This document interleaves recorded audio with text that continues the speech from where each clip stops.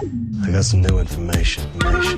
This is a My Talk Dirt Alert update. A quick look at what's happening in entertainment. Real juicy.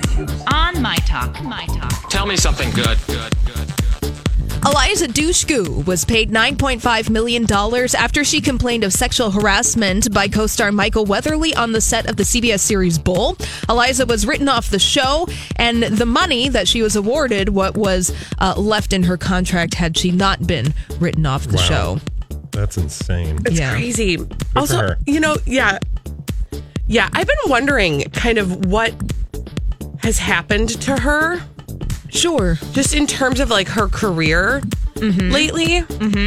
Well, yeah, she was started midway through season 1 on Bold, and then after filing a formal complaint with CBS, she was written off the show. Yeah. And she sued CBS. They gave her $9.5 million. Oh, that was all the way back in January of this year, by the way, and we're just learning about this story right now.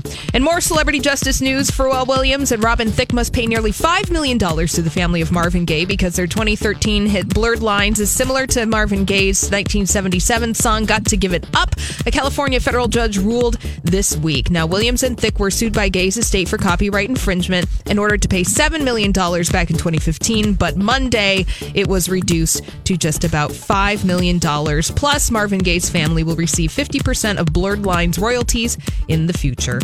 I mean, I think that'll get them, past that $7 million mark, I'm sure. I think so. Yeah. I think so. Yeah. And at the box office this weekend, the PG-13 version of Deadpool 2 is in theaters. It's called Once Upon a Deadpool. It's up against Spider-Man Into the Spider-Verse and the Clint Eastwood movie The Mule, also the sci-fi film Mortal Engine. So you do have a bunch of movies I'm not watching this weekend.